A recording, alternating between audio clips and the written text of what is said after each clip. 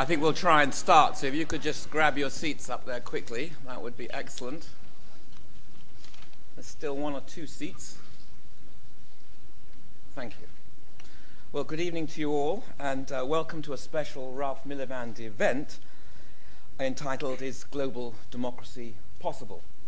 And of course, this is a very apposite moment to re-examine this question, an old question, but very much an alive question, in the context, among other things, of the global financial crisis, so-called, with its extraordinary ramifications across the world. The thing about the global financial crisis is, however, that it's essentially an Anglo-American economic and financial crisis with the risks and costs partly externalized across the world, which gives rise to very profound questions about democracy, who's accountable to whom, what regulations for whom, to please what constituencies, and to what extent the interests of others that seem far away, but actually in socio-economic terms are quite close, are taken into account. So this debate is one way of formulating the question, can the global order be democratized? If so, how and in what ways? To explore this theme, I have the pleasure of welcoming three highly productive, creative individuals who will each speak on these questions in the first 50 minutes or so before we open it up to you for discussion. First of all, my longtime friend and colleague Daniele Archibugi. He's the research director at the Italian National Research Council in Rome and professor of innovation, governance and public policy in London at Birkbeck College. He works on economics and the policy of technical change, as well as the political theory of international relations. His most recent book, the trigger for this event, published just by Princeton University Press, is called The Global Commonwealth of Citizens Towards Cosmopolitan Democracy. Next to speak will be George Monbiot, who probably needs little introduction to many of you here. He's the author of several very best-selling books, including Heat, How to Stop the Planet Burning, The Age of Consent, A Manifesto for a New World Order, and Capture State, the corporate takeover of Britain, as well as, I should say, several wonderfully written investigative travel books, including Poisoned Arrows, Amazon Watershed, and No Man's Land. He's a regular contributor to The Guardian. He's held numerous visiting appointments, and of course, he's widely known as a leading commentator in public life. Next to him, and third but not last, is another dear friend and colleague, Professor Michael Cox, who has a chair, of course, in international relations here at the LSE, and is director of numerous centers here, building all the time in number. He's the director of the Cold War Studies Center and director of IDEAS, which is a center for the study of diplomacy and strategy. He's written many things, and in 2009 he will publish 2 volumes of his own writings, The Rise and Fall of the American Empire and the United States and World Order from the Cold War to the War on Terror. In 2010, he will publish 2 4-volume editions of key writings on the Cold War and U.S. foreign policy. Daniele Archibugi, as I said, will speak first on the themes for 20 minutes, followed by George Monbiot and Michael Cox. What you're going to get is both a stimulating and very entertaining discussion. I know the sense of humor of at least 2 of the speakers, and I must say it would keep me going for hours and hours and hours. All we need is a bottle of wine between us all, and it would go on for many hours, and friendly staff who would be willing to stay very late. So regard this as the beginning of an engaging, I think, and entertaining evening, and it just remains for me to welcome our speakers. Welcome to the LSE.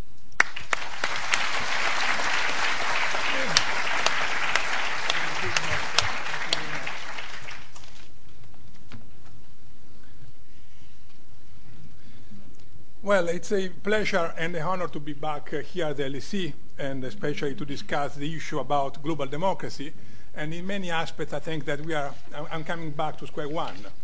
Because many years ago, in a historical period with many hopes, a group of us started to discuss the possibility of a cosmopolitan democracy. And therefore, the fact that David and a few others, we are a bit older now. We are a bit older, but we are still there, and on substantial issues, we haven't changed our views. It shows that the agenda has not progressed that much, unfortunately, on the one hand, and on the other hand, that at least we continue to think that it's important to take this agenda further. The historical conditions which in the early 90s lead us to develop cosmopolitan democracy was the hope that a new president in the United States, the fall of the Berlin Wall, democratization in Eastern Europe, in South America, and in other countries could also have some positive effects on the international system. And indeed, this has not happened over the last years, and we can easily associate it to the presidency of George W. Bush, a president which has gone now, and none of us is going to regret that. But on the other hand, it's somehow wrong to think that one man only can somehow change the course of history, or that we can put our hopes for a substantial change in world politics in the hand of one man only. We know that now there is a new president in the United States, and I think all over the world there is a desire that this new president will make a change. And somehow I think that many of us assume implicitly that Barack Obama will act as we will act. And this, of course, is not true. It's not substantiated yet. We can hope it, and it's important to get our hopes and to get a vision, but I would like to argue that the world in the future will also depend very much on what will happen, not just inside the White House, but also what will happen outside the White House. And therefore, this is very much something that we need to reflect, and as members of academia, we need to provide intellectual arguments to see if these changes can be introduced. And one of these changes is precisely, to put in Matthias' words, is global democracy possible? What can we understand as global democracy? And let me say that one of the most important facts of our era is that democracy has been universally acclaimed as political system. I got here some data produced by our colleagues in the Department of Political Sciences, and you will see that since the end of the Second World War, the number of democratic countries have very much increased. There have been an increased number of states, but also democratic countries. And therefore, at least something useful has happened, and this story is that democracy is becoming more and more the accepted and legitimate form of governance within countries, and with good reasons. There are economic reasons for that. Democracies can provide and can give to their citizens a democratic dividend which will mean that they are better off in economic terms, in terms of respect of human rights. I hear our other colleague, now that you arrived, and so on. And also because there is an intrinsic value of democracy, the possibility of citizens to be part and to take part in the place where they live. We also know that a substantial part of the world is not yet democratic, and indeed, here we start to have some disagreements on the methods which are accepted in order to expand democracy in other countries. Yesterday I gave a presentation to the Parliament on the invitation of the Harry Jackson Society, a society of people with very different views. Some of them are neocons, and indeed they would argue that the way in which democracy can be diffused is also through muscular methods, the muscular methods which have been used by the White House over the last 8 years, and even in other periods. But indeed, there is no evidence that these methods do any good to the diffusion of democracy. And actually, if you look after the end of the Second World War, the only 2 countries which have become democratic just because of military invasions are Panama and Grenada, 2 tiny states very close to the United States.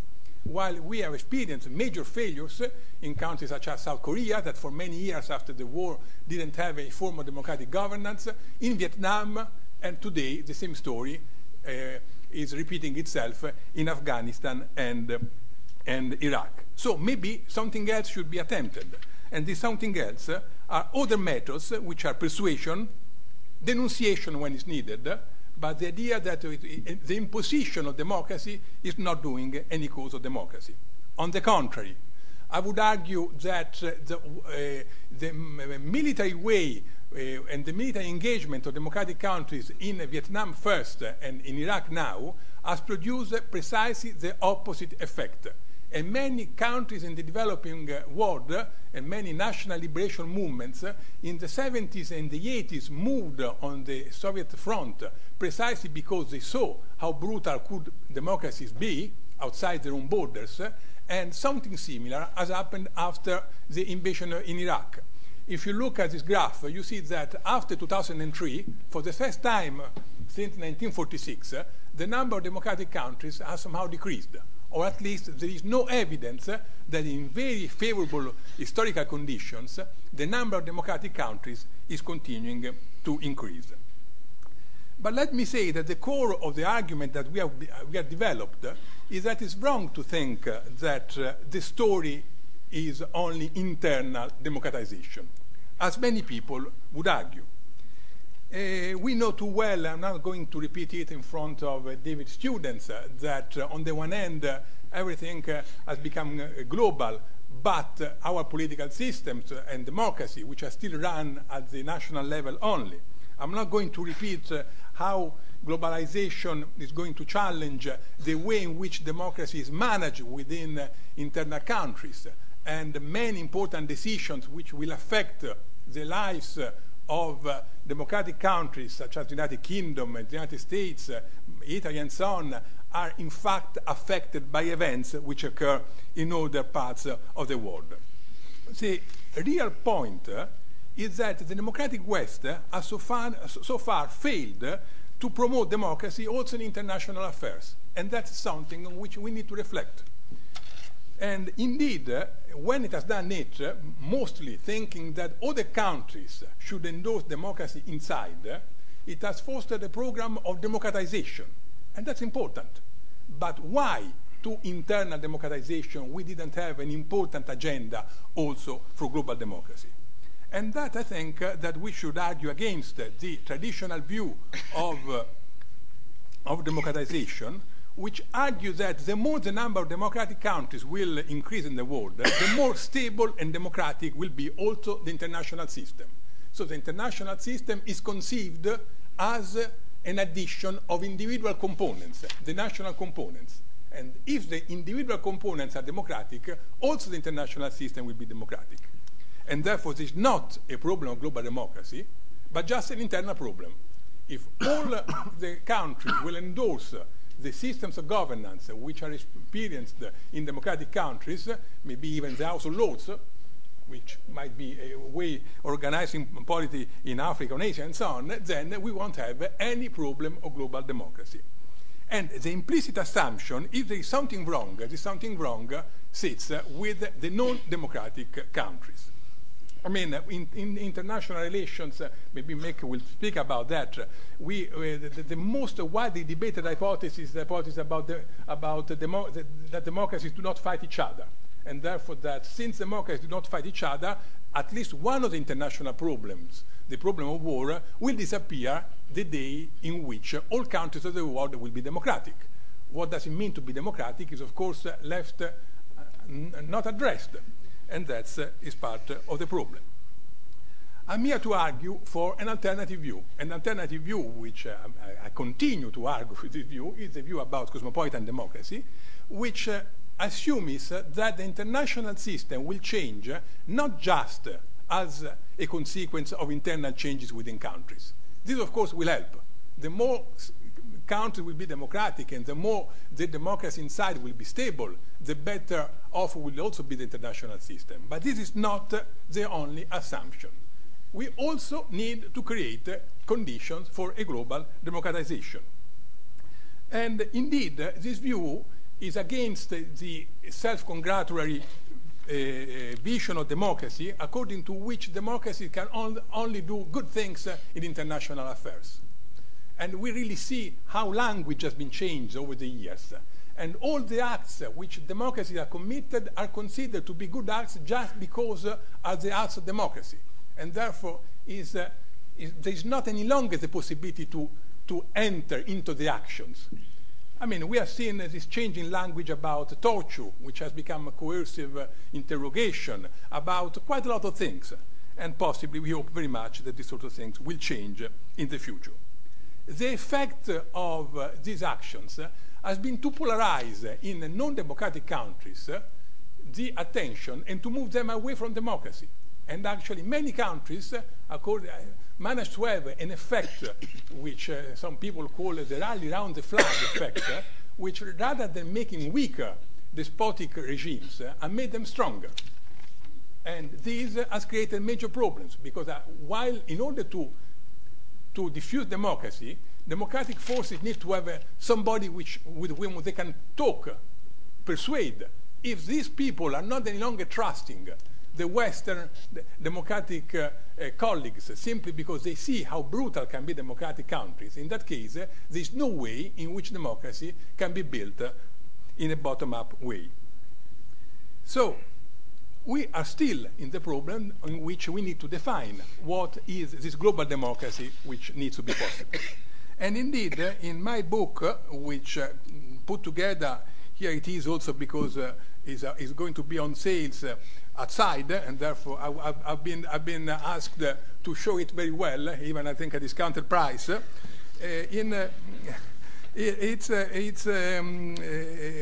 try to make and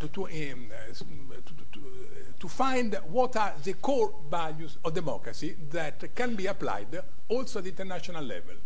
And based on my mentors, I managed to find out three main principles which can be applied internally, at the local level, and even at the global level. And I think I would like to reinforce the idea that cosmopolitan democracy is a conceptual framework which doesn't only wish to get a larger form of democracy, but also a reorganization of democracy at all levels of governance, including the local, where we often have problems, as David would have said, of overlapping communities of faiths, at the national level, at the regional level, and also at the global level. What are these values which are so general, which can put together the Western experience of democracy, non-Western experiences of democracy, direct democracy, representative democracy, and possibly even the new forms of democracy that in many ways we are trying to build. George Monbiot has just returned from Heathrow, and maybe he can also discuss a typical problem of democracy, which is a typical problem of democracy within one community, and maybe not only, because as a foreigner, maybe I will also have a stake to decide what Heathrow Airport should become, you know. But anyhow, these three values are non-violence in the way public choices are made, and I've taken this point from Norberto Bobbio. By non-violence is the idea that political factions should somehow create a preemptive agreement among themselves in order to discuss their own issues with methods which are not just coercive. It's something that we experience all over the democratic roots, a preemptive pact, and I would say this is not even a condition, it's a precondition. Karl Popper, which spent some of his best years at the London School of Economics, argued once that democracy is a political system in which you can change government without the bloodshed. Other scholars, including my Italian mentor Norberto Bobbio, have developed this idea and have seen how this constitutional pact could work. And if we look, this is the first condition. The other two conditions which I've taken from David Beetham are public control over decision and decision makers and political equality among citizens. And indeed, if we take into account these three core conditions of democracy, we see that the international organizations already in large part incorporate them. I mean, the main purpose of the United Nations is the prevention of war. But of course it's not enough, and possibly what we need to do is to make the United Nations more functional, for example, creating a better functioning judicial system, which so far doesn't really help in avoiding conflicts simply because it cannot express any opinion, or even creating a world parliament. And that's something on which at least David and also George Monbiot have agreed. We do not expect, of course, that with this world parliament we'll have the same power of the House of Commons. Of course not. But a world parliament, even if very limited powers, even the European Parliament has very limited powers, will be one way in which citizens will be represented in the political dimension independently from their own governments. And therefore will open up a way of comparing, confronting, discussing the views which so far is not available to them. And therefore the citizens, including yourself, are represented in international affairs only when you feel that your government is really representing you. If you don't feel that your government is representing you because either you belong to the opposition, or because you belong to a minority, or because you have many stakes in common with other communities, you do not really participate in international politics. And this often leads to other forms of political expression, and many of these forms are not the desirable expressions, might be violent forms which somehow can be taken into control.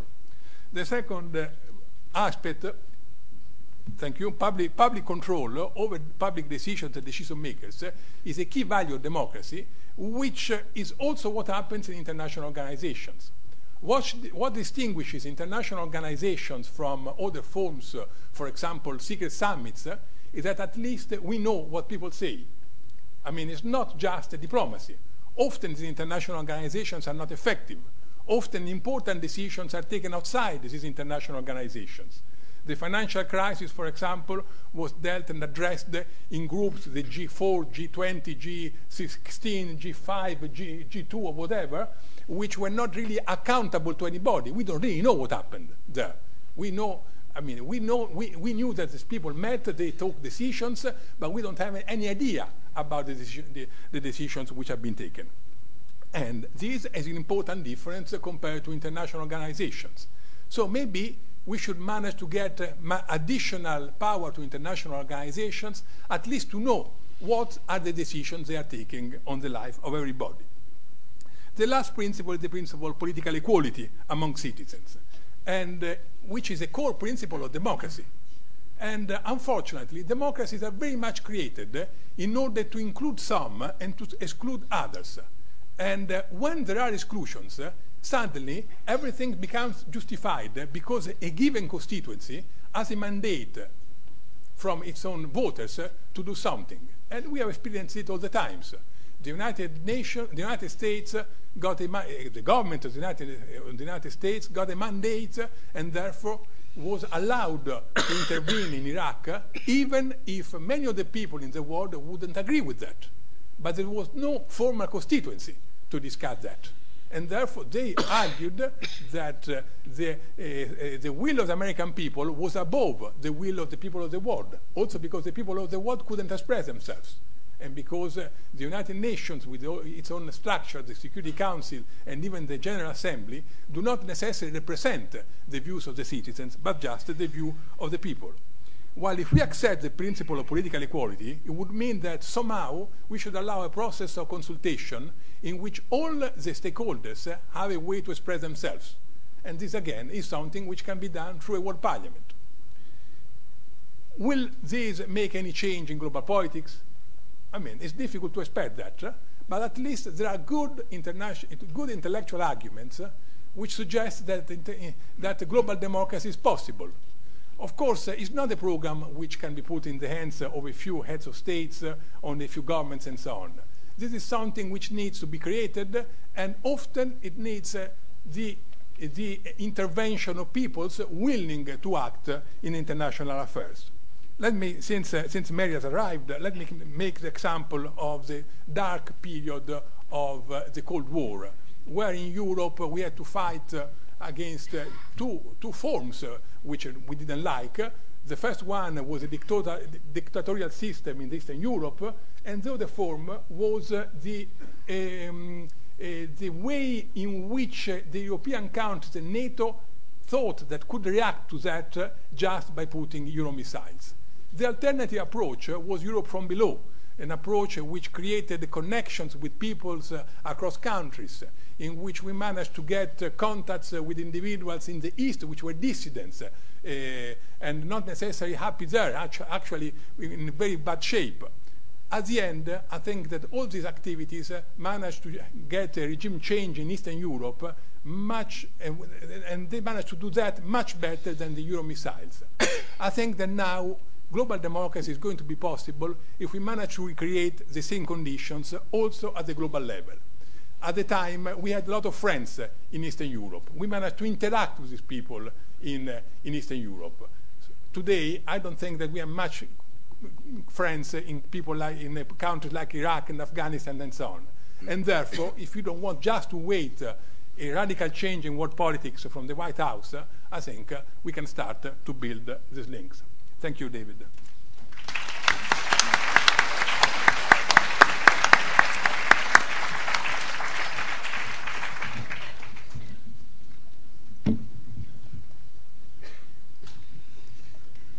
George Monbiot.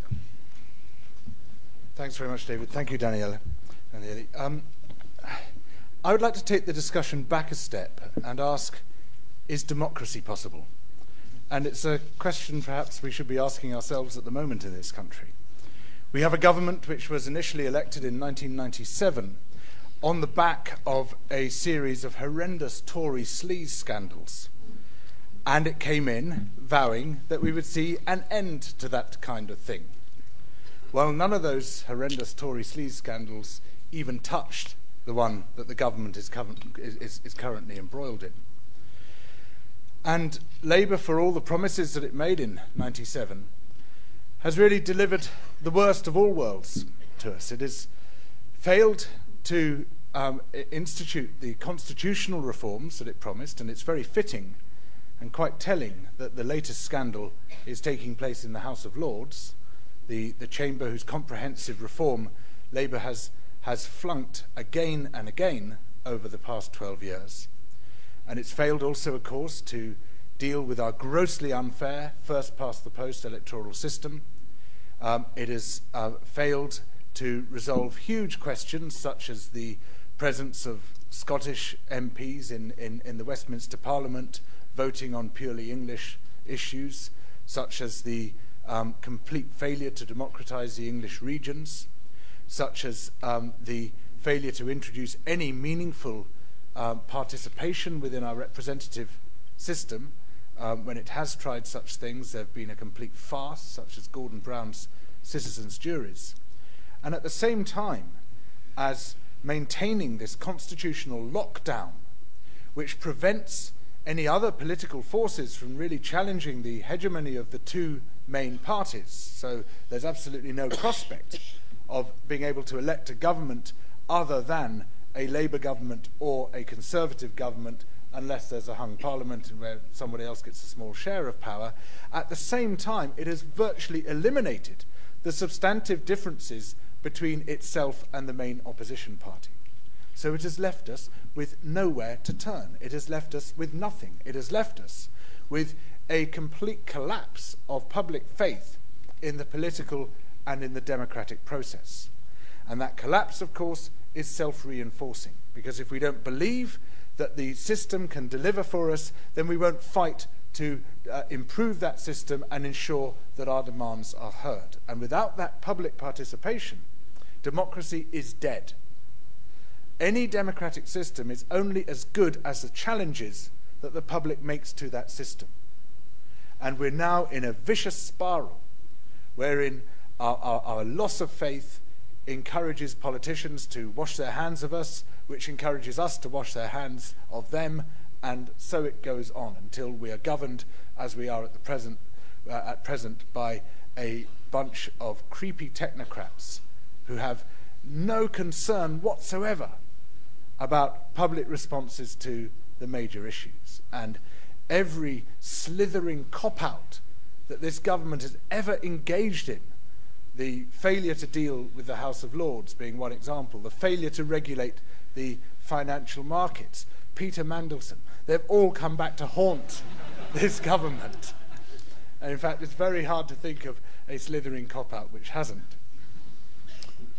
So when we're faced with the question of is global democracy possible, we have to picture what democracy is. And we have to see how democracy at any level, whether it's global or regional or national or local, can be revitalized so that we see some restoration of public faith in the process and some idea that it can actually respond to us.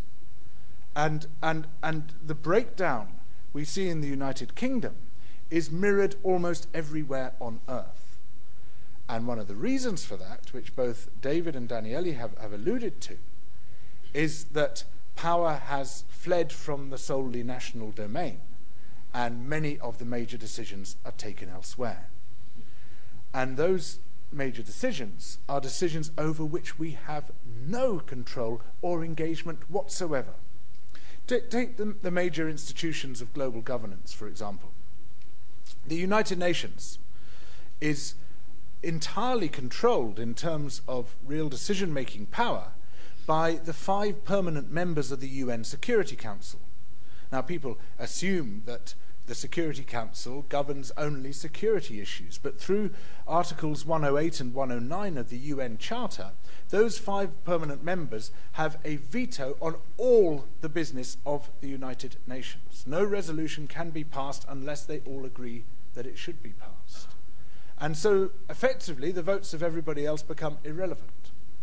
Now, this is even before you consider that there is no connection at all between the way in which our national representatives vote and the demands and will of the people they supposedly represent. Let me give you an example of this. Hands up all those who can name the British ambassador to the United Nations. Right, I rest my case. Right. There is a complete disconnect, a total disjunction between ourselves and what we might wish for and what is done in our name at the international level. And what we see here is a classic case of photocopy democracy, that we elect a government for a handful of national and fairly parochial issues, and it's generally the economy, it's tax, it's crime, it's one or two other issues like that. Very seldom an international issue unless we're engaged in a war which actually threatens our national integrity. And on that basis, they first of all decide, right, well, we've been elected so we can do what the heck we want across a huge range of issues, regardless of whether those featured at all in the election campaign, and even these days, regardless of whether they're even in the manifesto. And even if they were in the manifesto, well, is it really relevant? Because we didn't vote on each of those policies. So they have no idea of knowing how, to what extent we were influenced by them. And then they say, having granted themselves a mandate to total national governance without any further reference to the people for the next 5 years, they then say, right, we are going to appoint someone to take this mandate overseas and tell the world what to do, because as a member of the permanent member of the Security Council, the United Kingdom is able to boss everybody else about. Well, as long as it does what the big boss says. And so it's taken a mandate it does not possess, and it's taken it into a sphere where it has no legitimate engagement at all, because nothing has conferred legitimacy upon it at that level, except a bizarre and dated historical agreement which had more to do with the outcome of the Second World War than anything which relates to the modern world. Then if you take the World Bank and the International Monetary Fund, you find that in order to pass any substantial resolution within either body, according to their Articles of Agreement, you require an 85% majority. By pure coincidence, the United States has a 17% share of the votes in the IMF and an 18% share of the votes in the World Bank. So, by just this remarkable chance, no decision can be made by the IMF or the World Bank unless the United States agrees to it, and the United States can scupper any attempt by all the rest of the members to make a decision within those organizations. Now, what this means, and this happens regardless of who the president happens to be, what this means is that the United States Treasury, which has the whip hand within those organizations and which responds even today to what Wall Street wants more than to anybody else, can then dictate to the poorest people on earth what the shape of their economies will be and how they will live. And so you have the richest people on earth effectively creating the agenda by which the poorest must live. And there's a fascinating battle within the IMF and the World Bank, which is always resolved in favor of the rich and powerful, which goes as follows. The smaller your stake in the outcome of the decisions which those institutions make, the greater your voice. The IMF and the World Bank have no say over the economy of the United States, and the United States has a total say over the World Bank and the IMF. The World Bank and the IMF have a complete say over the economy of Malawi, and Malawi has no voice whatsoever. It is the opposite of democracy. And were this taking place at a national level, you and I would immediately recognize it as an oligarchy, or perhaps even as an autocracy. And yet we tolerate these extraordinary systems because we are not confronted on a daily basis with the complete absence of democracy, with the dictatorship that those systems represent. The people of Malawi are confronted with it, and as a result they're far more aware of the monstrosities done in our name by these institutions, but they can do absolutely nothing about them. They have no means whatsoever of deposing that tyranny and replacing it with democracy. And so the onus falls on us as citizens of the most powerful nations, the citizens of the nations which do have a say within those institutions, or at least as residents within those nations or students within those nations, to agitate for their reform and indeed, I believe, for their overthrow. Like Daniele, I would like to see a world parliament whose purpose is to modify the powers of the unelected institutions. But I would also like to see a complete shift within those unelected institutions. In fact, I would like to see the World Bank and the IMF demobilized and replaced by an international clearing union of the kind that John Maynard Keynes, who had connections and many fans here, proposed in 1943, and which was rejected at the Bretton Woods summit in 1944 as a result of a great deal of arm twisting by our friends, the big boss. And he proposed a system which put an equal burden upon the world's creditors to discharge trade deficits as it put upon the world's debtors, or the people in trade deficit. The people in trade credit had an equal role in doing so through some very clever financial engineering. And he predicted, in fact, that if this system were not adopted, the world would lurch from one financial crisis to another and fall further, and the indebted countries would fall further and further into debt. Well, as you can see, Keynes was completely wrong. We need, within the United Nations, to see a very serious reconsideration, in fact, a resettlement, allowing a great deal of spread, much more of a spread of power amongst the members of the UN, perhaps according to the size of their population, rather than according to which side they were on at the end of the Second World War. And we need, at the same time, somehow to try to revitalize democracy, both nationally and globally. And I have a number of proposals for what an ideal democracy might look like on the global level. I won't go into them now, I don't have time, they're in my book, but they but what they look like is not the British parliamentary system writ large, or the US Congress writ large, or even the European Union writ large. They involve a measure of genuine participation, which is even more necessary at the global level than it is at the local and national level, because, of course, the bigger your political unit becomes, de facto, the less democratic it is, because the smaller the chance that your one voice will be able to influence what that unit does.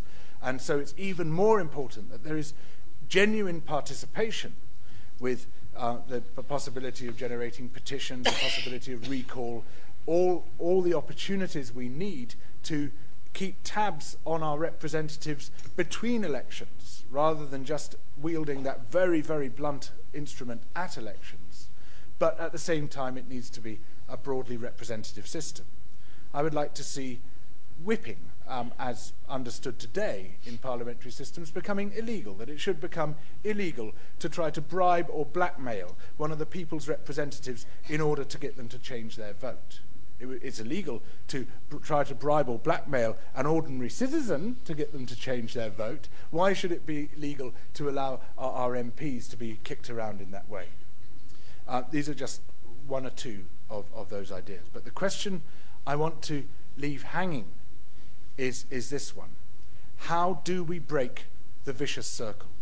How do we prevent this spiral, which was not predicted by any of the great philosophers of democracy, from continuing, whereby we continue to lose faith in the democratic process such as it is, continues to pull away from us, and before very long we end up with a complete disjunction between the will of the people and its implementation by our supposed representatives. In fact, they cease to be our representatives. And that is a question that is pertinent at every political level, and it's one I'd like to see us opening up for discussion this evening. Thank you.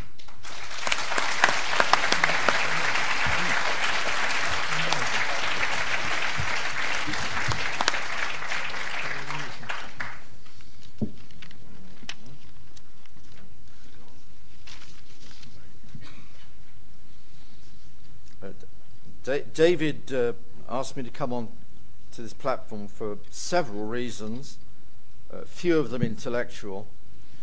But he said he wanted me to be the hard-nosed realist for the evening. I'll try. I'm even wearing a realist suit. I'm not so sure about the tie. Let me begin, therefore, with a realist assessment of where we are now, today. And let me start with a blunt and, I don't think, particularly realist, I think it's a pretty straightforward assessment, that the post-Cold War order is dead. And all the assumptions of the 1990s, and indeed of the first few years, I suppose, of the 21st century, I think they're also dead. What were those assumptions? Very quickly. Assumption one, the world economy would grow with a few blips along the way, a few crises here and there in Southeast Asia in 1997, but overall the world economy was in an upward trajectory. Gordon Brown's name has been taken in vain this evening, but I do remember dear Gordon saying that he had overcome boom and slump. Well, that has gone. Although he's always in a slump psychologically, as far as I can see. Secondly, and I think this was an assumption of the 1990s, that whatever the problems were with globalization, and I've sat in this room and many others with David and Martin Wolf debating globalization or chairing debates about globalization, but whatever divided Martin Wolf and David on the question of globalization, I think there was at least an underlying assumption that globalization was inevitable. It was there. It wasn't going to go away. And I think thirdly, without sounding too much like Francis Fukuyama, whom I've never been compared to before, even if you didn't think the end of history had come to an end in 1989, the 1990s did open up at least some kind of political optimism about change. Now, of course, much of that optimism may have been misplaced, and of course, if you lived in former Yugoslavia, or in downtown Sarajevo, or in Rwanda, you didn't feel too optimistic. But overall, thinking about the 1990s, at least from my own perspective, it was a relatively optimistic period, in terms of at least believing that the future belonged to the good guys overall. I think what has changed, and has changed very rapidly and unexpectedly over the last year in particular, although Bush has prepared the ground, is that I think all of these assumptions are really now either to be questioned or been proven to be wrong. The only thing I would also say is that all of us experts who failed to predict the end of the Cold War, predict nearly everything else in the 1990s, many of the experts here at the LSE also didn't predict the crash. When the Queen came here to open the new academic building, she turned to an unfortunate economist and said, "Well, why didn't you know it was coming?" And he didn't have an answer. Well, that's economist for you. But there's no question that, particularly over the last few months and certainly over the last year, an annus horribilis, if I might quote the Queen back in 1992, just after Windsor Castle had burnt down, and Diana and the Prince Charles were divorcing, and 2008 is really the beginning of a long downturn. It seems to me you don't have to be an economist to see that, and it's not going to last for a few months or a couple of years. We are, I think, in an entirely new cycle. Within that cycle, which I think is now downwards, globalization, it does seem to me, is not just to be criticized. There is no inevitability, it seems to me now, about globalization. And I think what this has induced, at least in the short term, far from being greater political optimism, has been a high degree of political pessimism. Largely because nobody has any answers. Old answers which were tried seem to be cast into the dustbin of history in 1989, and nobody knows which way forward. And of course it has produced, I think, as George has pointed out, even before 2008, we have seen some pretty deformed forms of democracy. George mentioned the United Kingdom. I'm too polite, of course, to mention Italy in front of Daniela. But I have to say that if you think the UK is bad, try Italy for more than 20 minutes. And this may be indeed I think it's not just an Italian question, as they would say. This is clearly something more about the corruptions of democracy, even in so-called democracy. You don't have to go to Kenya or Nigeria or Zimbabwe to see the deformations. And again, this is producing pessimism politically. Now, in this rather pessimistic situation, there are two rays of sunshine.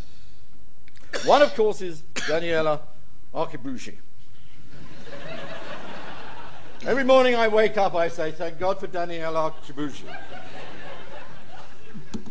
One of the last great optimists left in the world, and thank God for you, Daniele.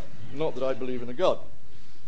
The second great ray of sunshine, politically slightly more significant than Daniele, is the President of the United States of America, Barack Obama, about which I am altogether far less skeptical than I think Daniele was in his opening remarks.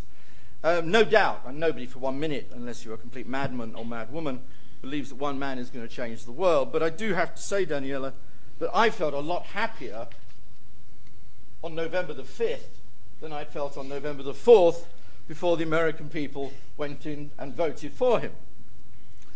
It's not just that he's the first black president. I'd also say, turning the argument not against you, but using your argument, one might almost argue that he may be, in fact, the first cosmopolitan president to hold that particular office. Not only just in terms of his own background, but certain things he has said. The limits of what he's going to do are going to be enormous. The choices he's going to make on the Middle East may be dubious. And no doubt, looking at the advisors he's got around him are basically a bunch of kind of rehashed Clintonites.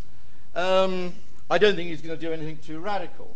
Still, as I said last week, somebody else that David and I have had here many times before, Robert Kagan, a neocon who now denies he ever was one. I have never been a member of the Neoconservative Party. He sounds like a member of the Communist Party of the United States of America in 1951. Before the House Committee of Un-American Activities. I've never been, you know the story. But the point, I think there is still something we must grasp, more optimistic from that election, Daniele. Its impact around the world, I think, has been truly extraordinary. Its consequences in lifting people's spirits, if only temporarily, I think has been enormous. And I'd also say, if not Barack Obama, then who? That brings me really, I suppose, to the three issues I want to raise with Daniele. I read the book and I listened to his comments here this evening. And these are challenges, really. And I suppose the first challenge, really, Daniele, to what you say in your book, or as I read your book, and I think implied in what you said here this evening, and this is where my realism and my pro-imperialism, no doubt, comes in, is about the United States. Brings me to my first issue, or at least a question to Daniele and his book.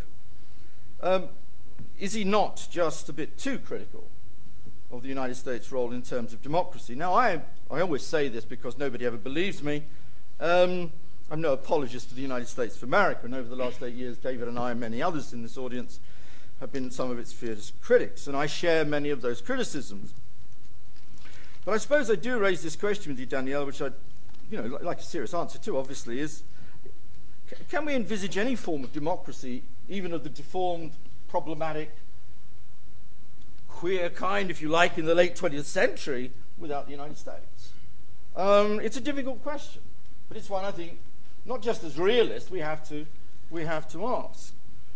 In its own half-hearted, none too convincing way, it has, not always consciously, sometimes accidentally, pushed back the boundaries of authoritarianism, which was far more the norm, the political norm in the mid-20th century, and certainly the beginning of the 20th century. It seems to be too much of a coincidence to talk on the one hand about the rise of the United States as one of the key narratives of the 20th century, seeing then the emergence of however we want to define some forms of democracy, and not associate the two things together. And by the way, in 1945, it wasn't just Panama and one or two other countries you mentioned, which became democratic because of the role of the United States and others, including the Soviet Union, of course. It was also Germany and Japan. The end of the Cold War, as you point out in your book, brought an end to a series of authoritarian governments in East Central Europe, thank goodness, but in part, without becoming again saying it's all down to the United States, and I don't believe that for 1 minute, it's a key moment, and in the 1990s. I won't go on to Bush and Iraq. I dare not say that in front of this audience. I don't think I'd ever be invited back here ever again. So the democracy was achieved, however, imperfect. And so that's the first question I'd really like to pose to you. You're very critical of the United States, and rightly so. In Gaza, of course, the United States promoted democracy and then refused to recognize its results, with all the disastrous consequences the people of that region and of that particular area are now living with. So that's the first question, really, Daniele, to kind of come to terms with it. Come to terms with the role of a particular state in the 20th century and what we say about it. It is easier to get away, it seems to me sometimes, with kind of easy assumptions about the role of the United States, and I just want to kind of raise that. The second question I want to raise, and here I'm almost going to sound like a neo-fascist, but there you go, I'm wearing my realist suit, so I can say what I like. Daniele makes in his book two very strong statements, a number of very strong statements. Daniele never sits on the fence, which one of the reasons I love him dearly. But he says about democracy, that democracy always in every place is more likely, or as Daniele suggests, better able to satisfy the needs of the world's population than any other form of government. On page 86. Just for the footnote freaks. And then again on page 87 you asserted even more strongly, I deem that democracy can bring long-term benefits to all the inhabitants of the earth. Yeah, well, okay. I am a Democrat, I have to say that again. I think there's a certain degree of naivete in that argument, to be perfectly blunt. David said go for it, so I'm going to go for it. So this is not being recorded. It's under Chatham House rules, of course. Nobody will ever say what I've said here this evening. Well, let me be blunt. I mean, China and Russia have governments that are not especially democratic, but until now have been seen by Chinese people and Russian people as being, broadly speaking, legitimate. And it would seem, until now at least, and we'll have to see the impact of the world economic crisis on both, relatively popular. We may not like them.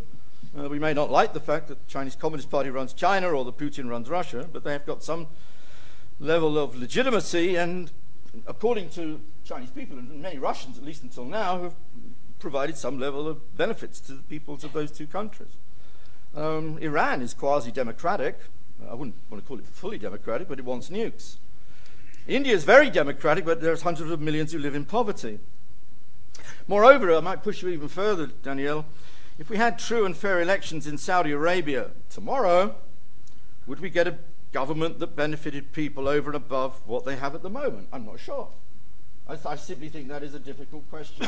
And I'm not sure, therefore, that your statement about democracy simply holds completely. Serbia, after all, in the 1990s, had an elected government, and who they elected into power was Milosevic.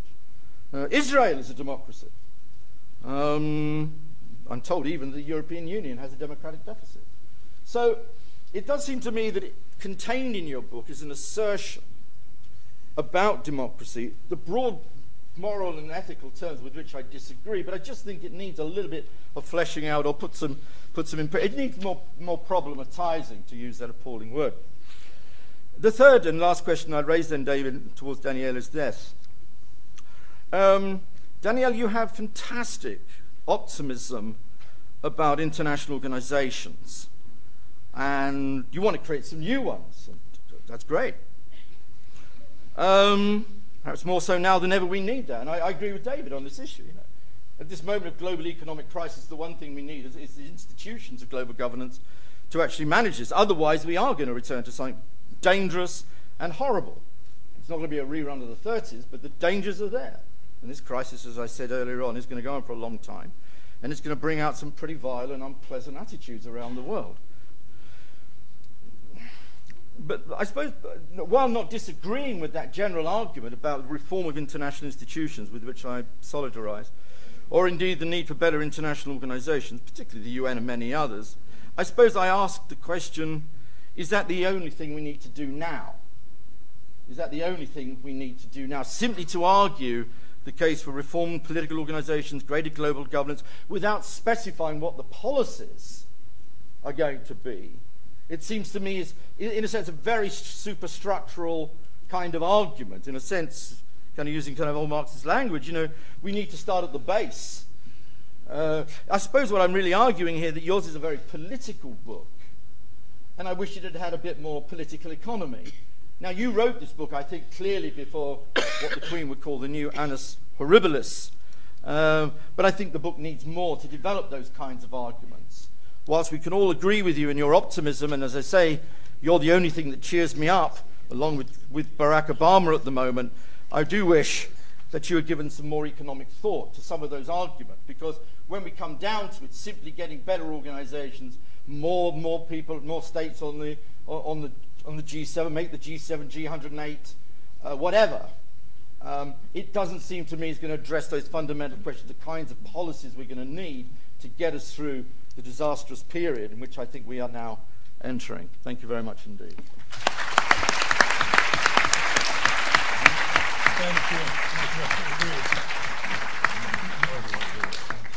Well, for a dash of humor and criticism, that was excellent. Thank you, Mick, very much. There are three challenges there to the first speaker concerning the role of the United States, the question of the democratic model as the best model for producing welfare and welfare development, let's say, as opposed to the Beijing model, and questions about international organizations separated from questions of economic policy and other policies of more detail.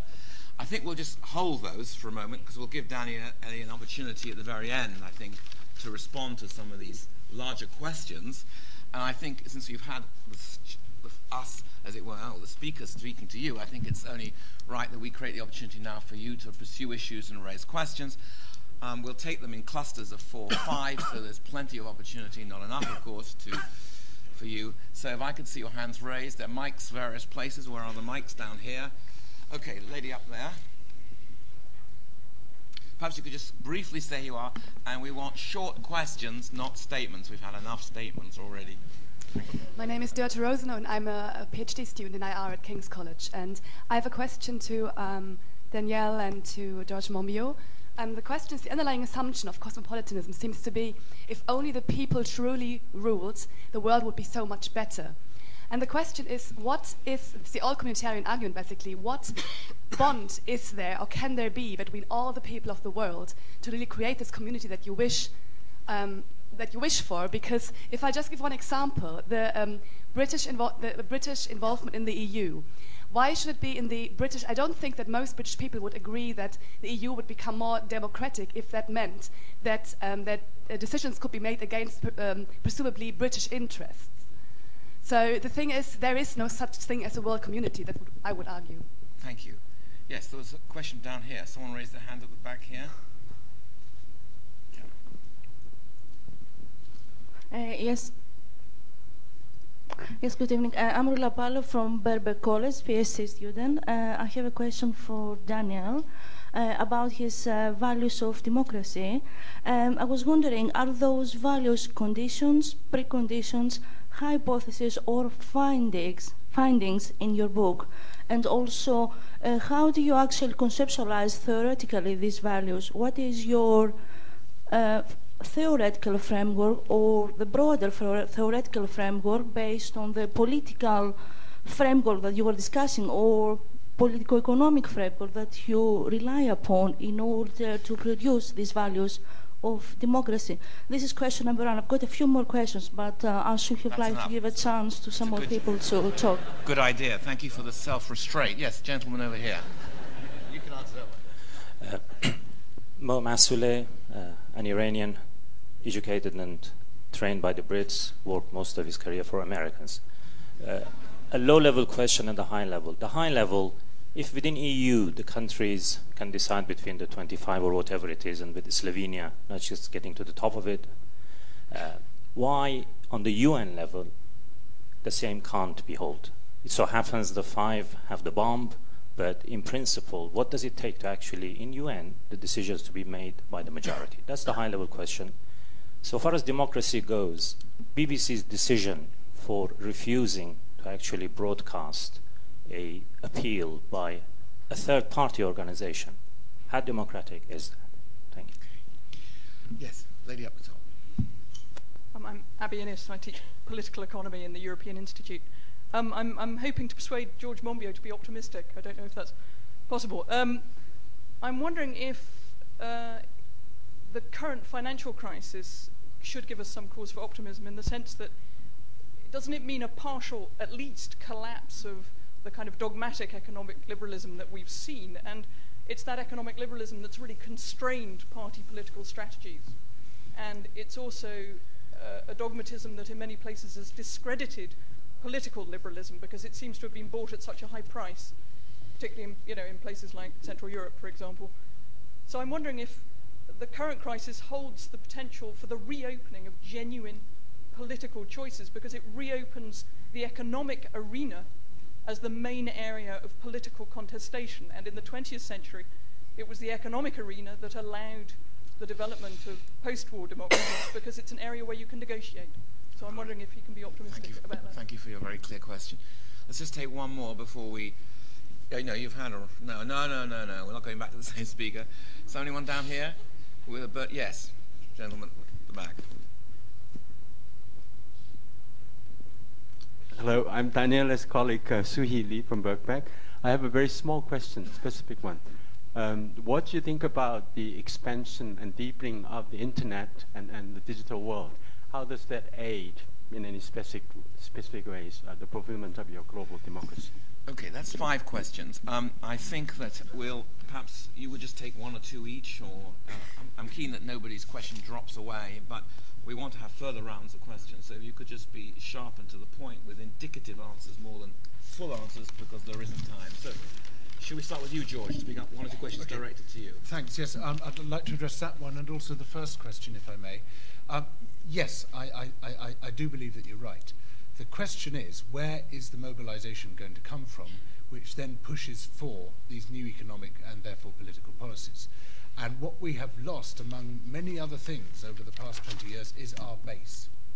We're very good as campaigners of any variety at mobilizing for instant events, at creating a presence on the streets, at making a lot of noise, and then we all go home again and forget about it. And we've lost the base, whether it's the trades unions, whether it's the religious-based organizations, whether it's the broad social democratic organizations. They have gone, by and large. And somehow we have to recreate that, because without it, nothing can change. One of the very striking things which differentiates this financial crisis from similar ones in the past is that there is not a movement waiting in the wings with an alternative agenda to sweep in and say this is what needs to be done. And that's partly because the striking alternative agenda which was there before has collapsed and proven not to work. But we have not used the past 20 years to develop a different one. And the question, and perhaps this is a question we can throw out, is that because there isn't a clearly formulated different agenda out there, or is it simply that we have not built up the base and the praxis which is required to make that into a coherent alternative economic and political program, and then to push for it? On the first question, and it's another interesting question, what creates a global community? Well, in a way, it's an awfully lot. It's a great deal easier to answer that question at the global level than at the European level, because the community of humankind is pre-established by the fact that we all belong to the same species. The boundaries are pre-established in that they are the boundaries of the planet. We don't need flags and national anthems and patriotic songs to establish the fact that we belong to this planet rather than to another one. The European Union, by contrast, is this very weird construct where the people of Portugal have to see themselves as belonging to the same community as the people of Romania, but not the same community as the people of Switzerland. And it is a very odd shape to this community, and it's one which we have had to be drawn into by all sorts of means, fair and foul, and in fact most of us haven't really been drawn in any great emotional way. But the fact that we're all human beings, the fact that we're all in this basket together, and the fact that this basket is going to hell in a handbasket is something which can be used to draw us together very clearly. And when we're faced with issues like the financial crisis, like climate change, like many of the other things which can only be tackled at the global level, it's not hard to make the case that this is something which should pull us together in order to fight our common problems together. Daniele. Shall I also respond to Mick? Well, no, I'd like to come back to that to the very end. Actually, to the very end. Because there are three very fundamental questions. Yeah. And I think just respond to the audience first, and we'll tie it up at the end. So I will be very brief. In terms of I think these are the principles of what I've described here. They are the basic principles of democracy, which put together all the forms of democracy which we so far know. And all these principles can be applied in different ways and can also be expanded in a variety of ways. And therefore, I think that the vitality of democracy, which leads to some optimism, is that we can still enlarge our understanding of democracy. So I'm not optimistic for what democracy is, but for what democracy can be. And to repeat what your Prime Minister, not the current one, but the old one, once said, I don't really know any other better option to that, So he also mentioned the issue about internet. Yes, I think that the issue of global democracy somehow everything is influenced from internet, including global democracy. Can you imagine how China, for example, is having troubles to keep political control or to manipulate information in a situation in which all its citizens have access, not all, but a large number of Chinese have got access to internet and can consult different sources of information or even to be individually in touch with the peoples. I think that to keep control over people is becoming more difficult than it used to be during, for example, the period of the Cold War. Even at the time of the Cold War, somehow the people in the East were somehow influenced by other forms. And I think I will leave the other questions to Mick, briefly, do you want to reflect on the answers to the questions? I just wanted to attack the BBC. Weirdest decision I think they've made, even in their weird and long and wonderful history. That's all I really want to say. I wanted to pick up on one of the points that George made, really about what new social forces. I'm kind of old enough and kind of old lefty enough to think that we are going to return, because I don't think we can have any alternative but to return to the politics of class. I think this is going to force, it's not going to be a choice. I think that the abandonment of class language, but the New Labour, if they ever use the word class, they kind of gag. Social structure, structural constraints. But the one thing this global crisis will bring out, it seems to me, is going to be a return of some class politics. Now, whether that's going to be good or bad, I think it's going to be very good, because we get back to the politics of distribution and redistribution. But that's what we've been living without been thinking we could do without for the last few years. New Labour, of course, has expressed that very well and very effectively, but I think this is why they are also caught with no clothes on, because the politics which is going to come on, not just to Britain, but around the world, I think is simply going to bypass them. Thank you. Let's take another few questions. Yeah, gentleman at the front here, and then we'll top. Yeah, coming to you. Yes, Aris Randidis from the LSE. I'm wondering whether the return of the state as a response to the current crisis is an opportunity or a threat to democracy. Because we know that when the state is very dominant in the economy, the state-administered capitalism breeds political hegemony. Professor Cox mentioned the examples of China and Russia, and we know that the political and the economic realm are intertwined. And at the same time, internationally, the return of the state, as in protectionism, may draw new boundaries that may likely breed more conflict. So do you see it as an opportunity, or do you see it... And next to you.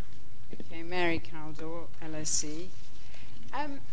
My question's really to Daniele and to George Monbiot, because of course I'm in favour of a world parliament, and I'm in favour of democratising global organisations. But I really wonder if that's the way you're going to achieve political equality and people's voices. And I wonder whether it doesn't presuppose a very old-fashioned top-down view of democracy, that actually globalisation isn't just about independence. It's about a new kind of individualism. It's about people acting in new ways. Yes, the old-fashioned base is eroded, but there are all kinds of new forms of activism, like political consumerism, like internet activism, that changes the mood. And a lot of decisions do get changed, not through the traditional mechanisms, but through a change of mood that affects the world, that affects different countries. You can't any longer expect to change things by voting. You have to be able to influence people in other countries.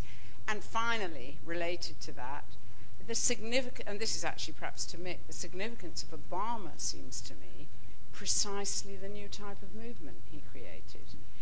I think he may well not do what we hope for, but actually the implications of all those people being involved in politics will have enormous implications for the future of the United States.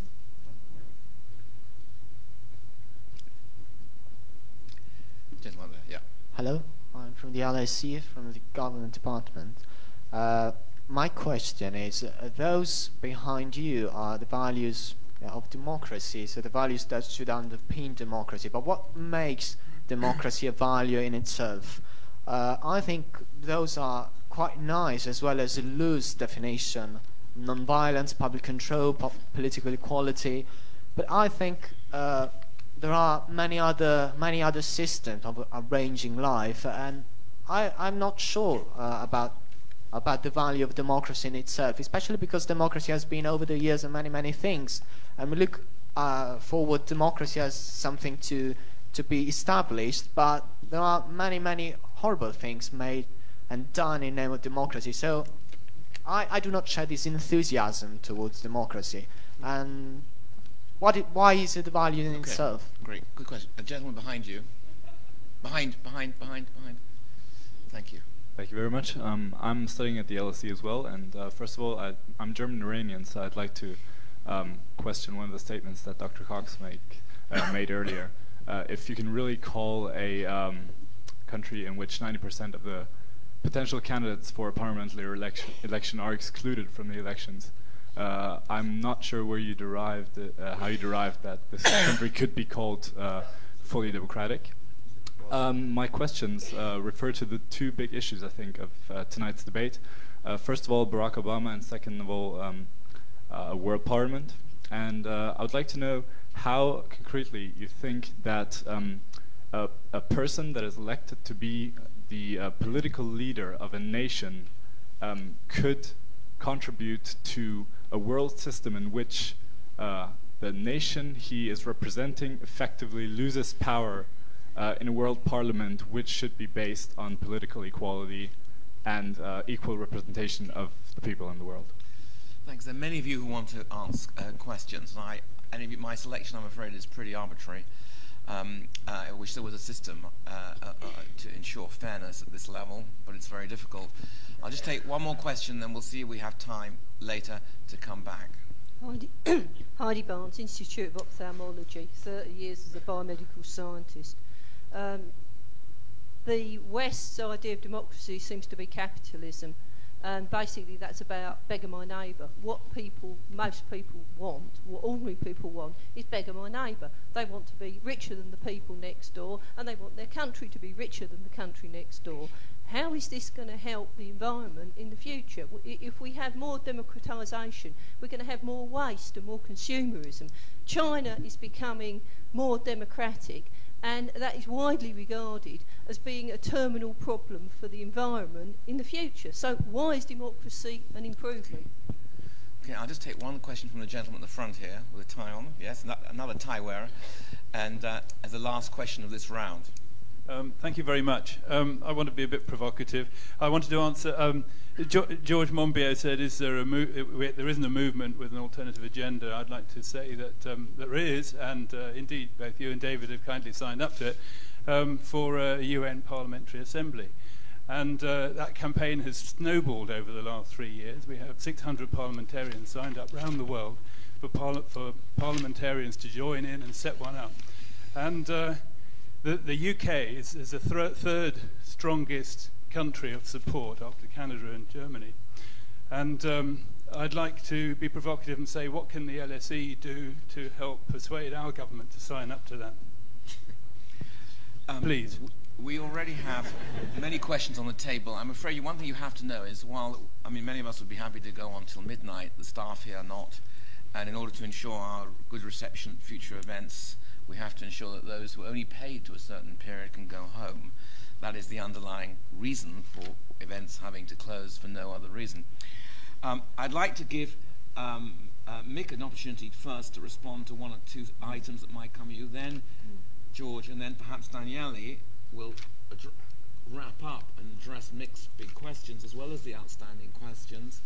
And if there's time, we'll perhaps raise one or two other issues. But why don't we start with you, Mick? I'll be very, very quick. The point, quickly, an empirical point about Iran, I know exactly what you're saying. That's why I threw in the word quasi-democratic. But there are some democratic forms. That's all I was kind of pointing towards. I understand perfectly well the absence and the limitations, so I wasn't being naive. I was simply suggesting that what I think I was more generally suggesting that even quasi-democracies or mobilizing democracies or nationalist democracies can sometimes do some pretty horrible things. That's what I was trying to say. Israel is, whichever way you cut it, internally in terms of Israel is broadly speaking a democracy. But still does some pretty appalling things. 1990s in former Yugoslavia, Milosevic got some form of democratic mandate and did some pretty atrocious things. The only thing I was really trying to make, the more general point, and I'm sorry about the clarification on Iran, was simply to make that point. The Barack Obama point, I really did want to stress, not out of any false naivete about what Barack can do, or about the constraints upon him and indeed upon the United States more generally. But I pick up on Mary's point that I think we can sometimes be too cynical about the United States. There's been a lot of anti-Americanism, and it's been very cynical too about the political process. And you could be pretty cynical about the way Barack even got elected. After all, he spent $635 million getting elected. It was a rich man's election. He actually spent, which I actually find really great, actually, spent twice as much as the Republicans, which cheers me up no end. You can make all sorts of comments about that election and all the nonsense that went with it. But I have to say, I'm surprised myself. I was quite inspired by it. And not just because it was the first African American, although I think that is a huge symbolic power around the world. Huge. I don't think we've even fully grasped the implications of that. Not just in terms of American terms, but the message it sends. Not just into sub-Saharan Africa, but around the world. The confusion it's created amongst jihadists around the world. This is an extraordinary moment. And I'm simply trying to say that we, without any kind of, rose-tinted glasses about Barack and and the limits of what he's going to be able to do, particularly on the Middle East, where the Israel lobby is so powerful in the United States. I think we have to pick up on that. The other thing I'd simply say also about Barack Obama's election, I don't think it was just an American election. The interest shown in that election, the hope which many people around the world invested in that election, rightly or wrongly, in Europe and in large parts of the world. Somebody said that if he'd stood for election in Nigeria, he would have got 94% of the vote. And he probably would have got more than that in Kenya. But I think it was a world election. And I think, therefore, within that, there is at least some ray of hope. That's what I was trying to get out. And already people are kind of writing him off, writing him down, and I still think that this, therefore, presents some possibilities. And it tells us, finally, quite a lot about the United States, which we lost sight of during the last 8 bleak and black years. And, from that point of view, I say, right on. I'm with you, Barack, as far as you can take us.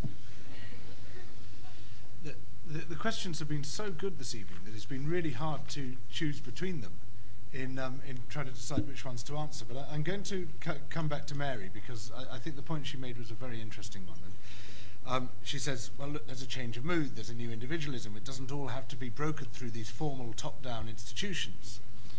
True, but it has to be brokered to the formal top-down institutions. Yes, Barack Obama mobilized this fantastic internet campaign and everything, but for what? The purpose of the campaign was to elect a new president of the United States. There had to be a product. There had to be something coming out at the end of it. And I've been around informal campaigning for far too long not to see that it has its limits. I mean, that's what I've always done, is informal campaigning. But you need a base, and you need to be campaigning towards something.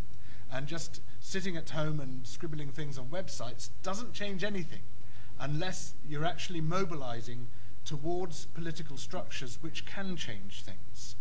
And this arena is necessary for the influence which you talk about to count. And at the global level, we can all bellyache to our heart's content. We saw what happened in Seattle in 1999, for instance. It didn't do anything. It didn't change anything because the arena was not there. And there was no one to pick up that call on the inside and say, the people have spoken, we must respond to the people. The people spoke, and everybody said, they're just a load of scuzzy dropout Molotov cocktail throwing hippies, and the sheer supercilious disdain with which we were treated by the people within the fence, who called us undemocratic, believe it or not, staggeringly, and would not take up those calls because the mechanisms for taking up the call did not exist. So you have to have both. The participation does not count without representation as well. The representation is illegitimate without participation. You have to bring the two things together. The question about the environment, which is a very interesting and dangerous question you ask, does democratization lead to the destruction of the biosphere, without which nothing is there? Well, yes, but basically the answer is humans lead to the destruction of the biosphere, whatever their system. We saw what happened in the undemocratic systems of the Eastern Bloc under communism, which were incredibly destructive environmentally. I mean, considering that their resources were more limited than those of today, it was amazing what they managed to achieve in terms of seriously buggering up the biosphere. Climate change, man-made climate change, kicked off big time about 5,000 years ago when Neolithic people started clearing the forests, and there was a very clear carbon pulse into the atmosphere which caused very significant global changes as a result of that clearance. We are the problem, we are also the solution. And unless we are allowed to mobilize to create that solution, we just remain the problem. And within a democratic system, what you require is advocacy. And in this case, advocacy on behalf of the environment, advocacy on behalf of people weaker and poorer than yourself, advocacy on behalf of the unborn. It will always be a struggle. But without that opportunity for advocacy, there will only be destruction. There cannot possibly be a solution. Thank you. So, Daniele, do you want to start with perhaps with mixed overarching questions to begin with and then work out to the audience? Yes, I've got 5 minutes only, and that's already 5 minutes too many. So I will try to be as short as possible. I mean, some of you may have noted that I'm Italian. And I come from Rome, and as many of you, I think, have been in Rome, you should know that Rome in June is a very hot city. The hottest June we had in Rome was in 1944, the 4th of June, when the Nazis and the fascists were leaving the city, going to the north, and killing people on the street, prisoners, Jewish, partisans, some of them were killed in the street. And actually, in the very place where I live now, next to Porta Maggiore, it was the place where the Allied were coming. But I mean, everybody was afraid. All the blinds were shut. Nobody was in the streets. It was very dangerous to be there. And then suddenly the miracle arrived. There were the American soldiers from Via Prenestina and the English soldiers from Via Appia. And everybody opened the shutters, everybody started to greet them, and the American soldiers, the first people who saw them, were black soldiers. They were singing jazz songs when jazz was forbidden during the fascism. I mean, you could be arrested to listen jazz music in Italy.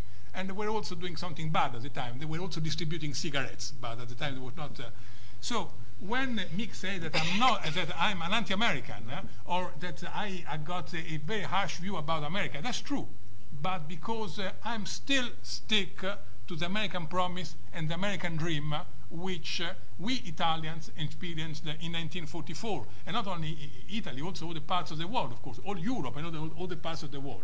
And I think that American democracy should stick to these promises. And when the American democracy went away from these promises, from this American dream offered to the world, as it did in Vietnam, should be or as it did in Iraq, it should be announced, and we should go back to the original spirit of the American democracy. I say in the book, among many other things, that international organizations, including the League of Nations, including the United Nations, are somehow the products of two important American presidents. And we need to go back to this American spirit.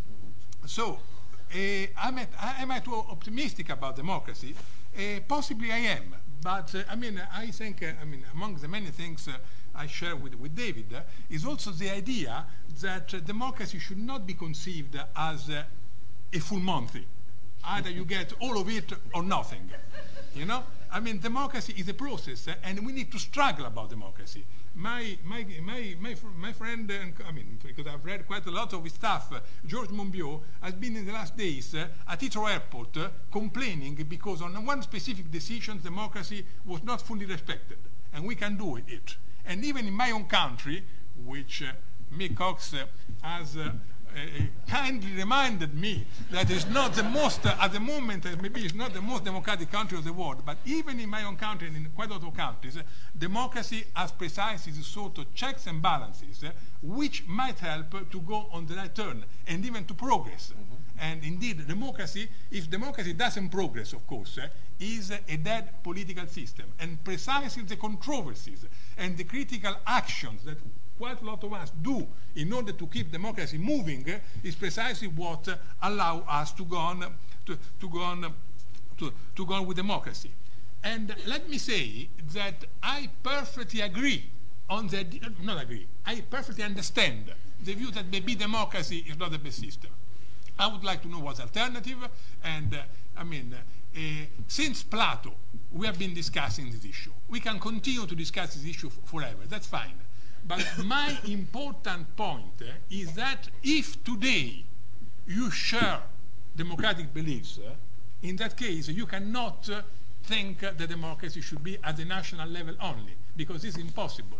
And the idea that you should create some boundaries in order to protect a democratic community and not enter into relation with the others is simply impossible to realize and is contradicting democracy. And therefore I would argue that if those of us who are partisans of democracy should also be partisans of global democracy.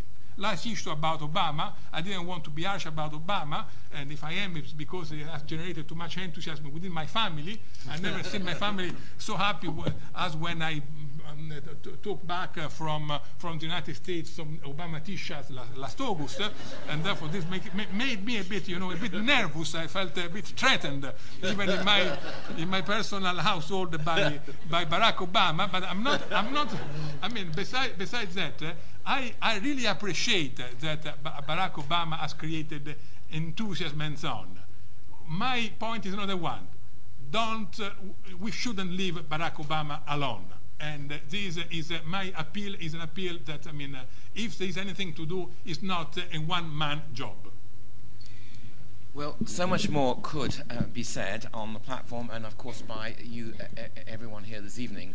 I really wish it was possible for us to go for several hours longer. You can see that the speakers have it in them to go for several hours longer. The Italian one especially has been known to go all night.